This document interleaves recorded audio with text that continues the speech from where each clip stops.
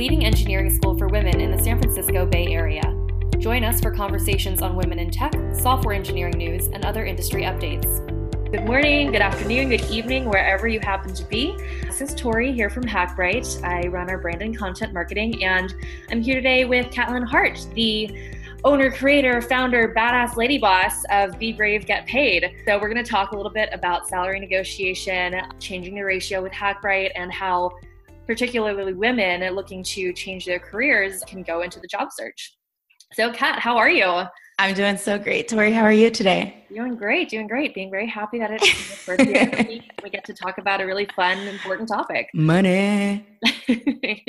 All right. So let's just jump in. For those of us who don't know about Be Brave, Get Paid, can you tell us a little bit about it? Yeah. So Be Brave. Well, first off, thanks for having me, Tori. I'm super excited to be talking with you. Ditto. Part of Hackbright and everything that you guys are doing. Be Brave, Get Paid is a course that I created. It's honestly the course I wish I had before I knew how to actually negotiate.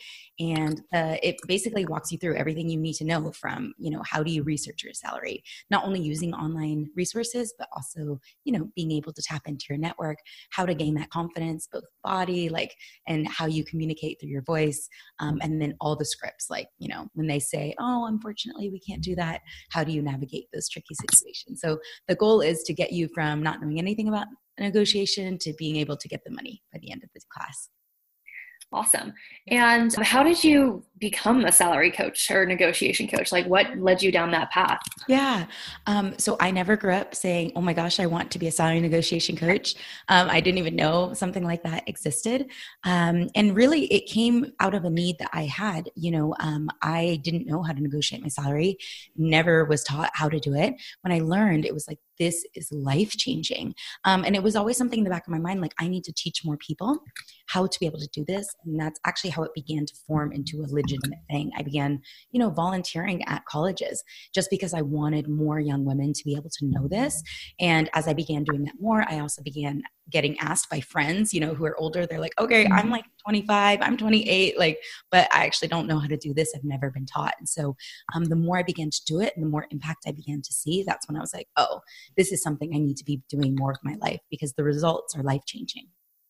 Awesome. And why in particular do you think that myself or other women really need salary negotiation coaching? Yeah. Well, nobody needs anything. So if you don't feel like you want it and you just, accepting the job offer, that's totally fine. But the reality is that women are leaving thousands of dollars on the table every day, and adds up to, depending on where you live and what kind of position you're in, it can be well over $1 million over your lifetime. So that gap is what I feel like personally, it trickles into everything. It's our confidence in what we do. It keeps us in the workforce. If we're not feeling valued, at a certain point, we're like, I'm over this.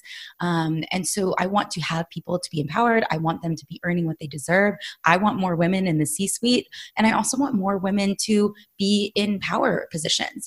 Money at the end of the day is power to be able to not only say yes to yourself, to your family, but it's also to be able to serve the greater community that you really wish to make an impact on. So for plenty of women, they're like, I don't want more money. I'm like, well, take the money because it's market rate. It's what you deserve. It's what you should be getting. And also donate it. If you don't care to have that extra money, just donate it to a cause that you care about.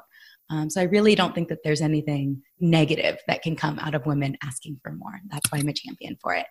Totally. Super awesome. And then what advice would you give to a person or a woman entering into a job interview? What should she prepare? Yeah. I know one of the questions we get a lot is sort of from the recruiters is, what's your expected salary range? How do you find that fair number, or do you go over that number? What does that look like? Yeah, definitely. And that's a tricky thing, especially when you're entering a new workforce that you haven't traditionally been a part of. What can happen is that we feel like, oh, I'm just lucky enough to get this job. It's really important at the end of the day to know what the market is paying, right? I always talk about houses because I just love houses, but you wouldn't just put your house on the market for $100,000 less than you should, just because this is your first time selling a house. Like you just go for what the market rate is. And if the rate is selling it at 700,000, then you sell it at 700,000. So I think that that's the most important. The second thing is when you do come up with that range, it is really important. I mean, some people can say shoot way over the moon. I always like to say that you should know what's absolutely reasonable, but you should raise your expectations to get on that higher end. So when you talk about like, what's the bottom number in your range, we just instinctually say, oh, this is the actual bottom. You don't want to show all those cards. So if your absolute walkaway number is $63,000, but you're really shooting for something around 70,000 and you think that's reasonable, then if you give a range, I would give something closer to 65 to 70, or even I'm looking at something around 68. Or if you feel comfortable enough, just say, yeah, I'm looking for something around 70. And then from there, you can always go down. Know that every single negotiation you will start up high and you will go down. It's very rare that they're going to be like, oh, wait, let's actually give you more. If only that was like the normal. Yeah, that would be amazing. Yep. Cool. So what would you do if, you say, okay, great. If 63 is my bottom line, but I'm going to go ahead and say like 75 and be really aggressive and expect them to come down. What would you do if they were just like, sorry, that's too much? Yeah. Well, you can just ask it back. At the end of the day, this is just a conversation, right? And so if your friend were to be like, sorry, I can't do that, you'd be like, okay, well, what can you do? Right. And so it'd be like, I would be completely interested still in this position. I'm very excited by what you're doing. What is the number that seems reasonable, or what have you budgeted for this position? And then they can tell you. Now they might like lowball you and they might say, we only budgeted about 60,000, in which case you need to know that that's your absolute bottom. And while it's tempting to say, oh, okay, I think that's okay, you want to express disappointment. You want to be like, yeah, that is significantly lower than what I was expecting. You can even stop there and see if they jump back in. And then if not, then you can say, can we meet somewhere in between? How about 70,000? And even though that's even higher, you've come down 5,000. If you go from 75,000 down to 65,000, they know that you're not that strong in that 75,000, and that, their willingness to budge from there doesn't need to be as much. So just go down a little bit and see what they say. Again, at the end of the day, it's just a conversation. Totally. Yeah. And so, if they come to you and they say, hey, here's this opportunity, maybe they did the outreach themselves and they're saying, we're looking at 68 and you were thinking that's in range, but you think you might be able to get more. Is it okay to not negotiate, or would you always sort of have that conversation? Yeah. Well, this is what I recommend. At the end of the day, salary is just one part of the package, right? And so it's important for you to understand the entire package. Maybe that doesn't include, the sick time that you're looking for, PTO, or the vacation time, the, expenses, healthcare, et cetera. So no matter what, when they give you the offer, you always show gratitude, but you ask to see it in writing, because from there, then you can look at the entire package. And you can decide when you go home, you can say, 68 is technically higher than what I was expecting, but it's closer to my higher range, but I still really want 70. Or, I'm happy to accept 68, but there's a few things that are important to me that I want to see if they're open to discussion for. So no matter what, always get the offer letter so that you can look at the package as a whole and also take your time to really evaluate, are you okay with that number? We often feel like we have to answer in the moment. They say 68,000, what do you say? And you feel the pressure to answer. You have no need to feel that pressure. Even if they're making you feel that way, you're entitled to at least 24 hours to review the offer. Awesome. Yeah. And then say you actually get lucky enough to maybe get multiple offers. You've been interviewing a ton, casting a wide net. I think a lot of us probably do that during the interview stage. Is it okay to play them off of each other? How do you approach a scenario where, say you've talked to two companies and they both want to move forward? What do you do? Yeah. Well, if you're in that position, that's amazing. That's really, really ideal to have so many offers at hand. Different people that I work with feel differently about it, right? If you are personally somebody who are like, honestly, I just can't do that. I feel so bad. That's okay. I don't think that you should ever necessarily feel pressured to do something different that feels really, gross and icky. However, I would say that if you can allow yourself to be open up to the idea that you can essentially pit them together, like against each other in a way that's not aggressive. It's just like, hey, this is another position I'm going for. I am really interested in you, but they are offering me something like this. Is this something that we can match? that's the most simplistic form, right? You like company A, but company B is offering you more. So you just say, can you match at that price? And they will say, most likely, if they really want you, yes. It gets tricky when you have maybe say 3 and company B is hiring, has the most, but you actually want that the most. So it's like, how do you compare other positions where you're actually getting an offer less?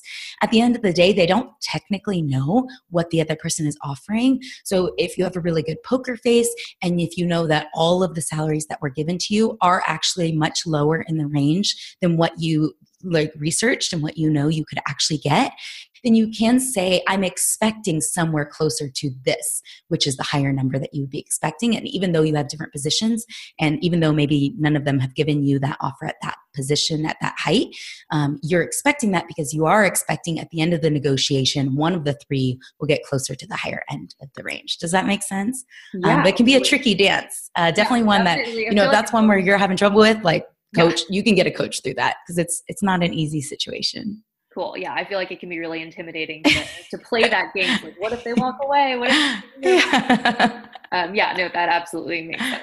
Yeah. Cool.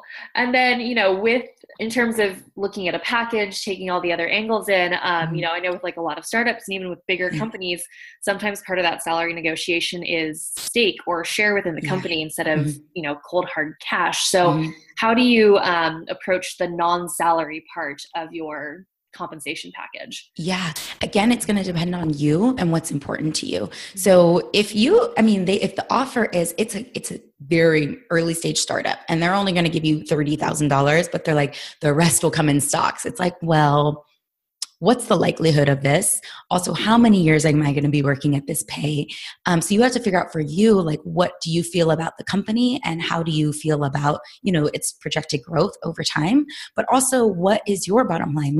Realistically, can you live off of $30,000 in San Francisco? That's going to be, you can. It's very, very tricky. So it depends on where you live. It depends on what is your basic needs and what's important to you. If you feel like, for me personally, I'm somebody where I really, really value financial security.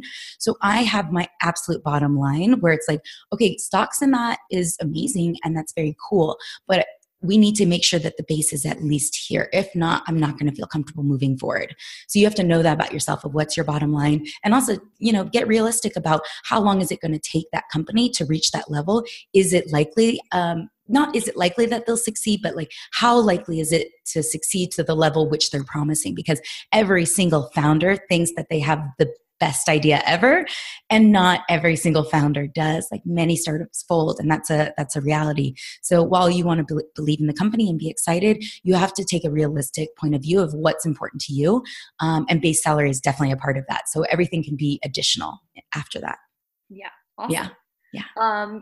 Cool. And then, so personal anecdote, I graduated college basically during the recession in the 2000s. And, I had a contract role for a little bit and then I was unemployed basically for 8-9 months or something like that. And it took me a while to find a job that was what I really wanted. But then when I got to the negotiation part, I was kind of I'll just take it. Yeah. So what advice would you give to women who have been on the job hunt for a long time and are maybe just I just need a job. I just need a salary. How do you maintain, your worth or even go into negotiations after that point? Yeah, that is super tricky because at that point you really are I just want a job. The thing that I always like to say is that negotiation is always an expected part of the process. If we don't do it, most of the time, the majority of people don't, but it is an expected part of the process. So just by bringing up the conversation to see if there's flexibility, you're not demanding a higher salary. You're just looking to explore it. And literally this conversation, which may take 5 minutes, could actually give you a bump of $5,000 more. So I just like to help people rethink, what would you do with an extra $5,000? What would you do with an extra $10,000? Do you feel confident to have that conversation for 5 minutes?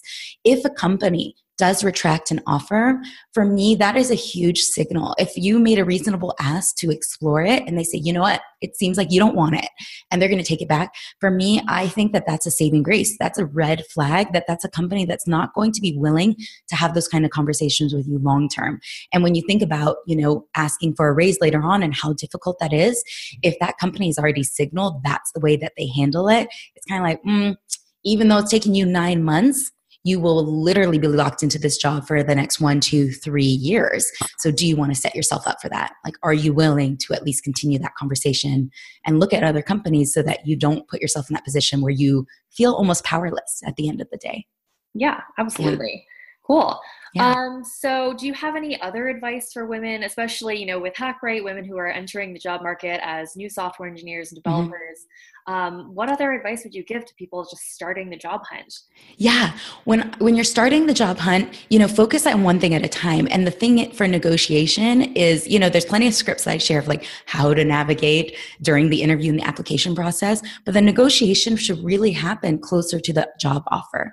When you're applying, it's all about putting your best foot forward. Like, you are the most stellar person, especially for HackBright. You are changing positions, right? For many people, they're coming from a whole different industry into here. You feel like, maybe, what do I know? I'm just going to be starting salary. But actually, you're bringing many, many years of experience to the table. So understand how the experience that you already have will help support you for that job going forward. And know that when they say, what is your expected salary, et cetera, blah, blah, blah. It's like, you know what? I'm happy to talk about that later. But right now, I want to just focus on the right fit. I want to learn more about this company and take back your power in that position, because really you're interviewing them as much as they're interviewing you. When it comes to the negotiation, they are looking for their bottom line. You have to be the CEO of your own life, because you're the only one who's going to be able to take care of yourself when it comes down to the actual money that you get for the job that you are fulfilling. Awesome. I love that. Yeah. Great. So, say we've got our new graduates, they've been going through the career development phase, and they're looking for help with their negotiations. Like, maybe they're actually getting offers. If they need help, where can they find you? Oh my gosh, find me at Be Brave, Get Paid. You can find KathleenHart.com has, all the information for, all the different things I do. I have a podcast. I love speaking. That's why, we got connected at HackBright. My favorite thing is to speak. But, if you want to start getting paid more, you can check out BeBraveGetPaid.com. It's where you can get into the course and start learning and begin working with me. My students, I just got an email yesterday at $20,000.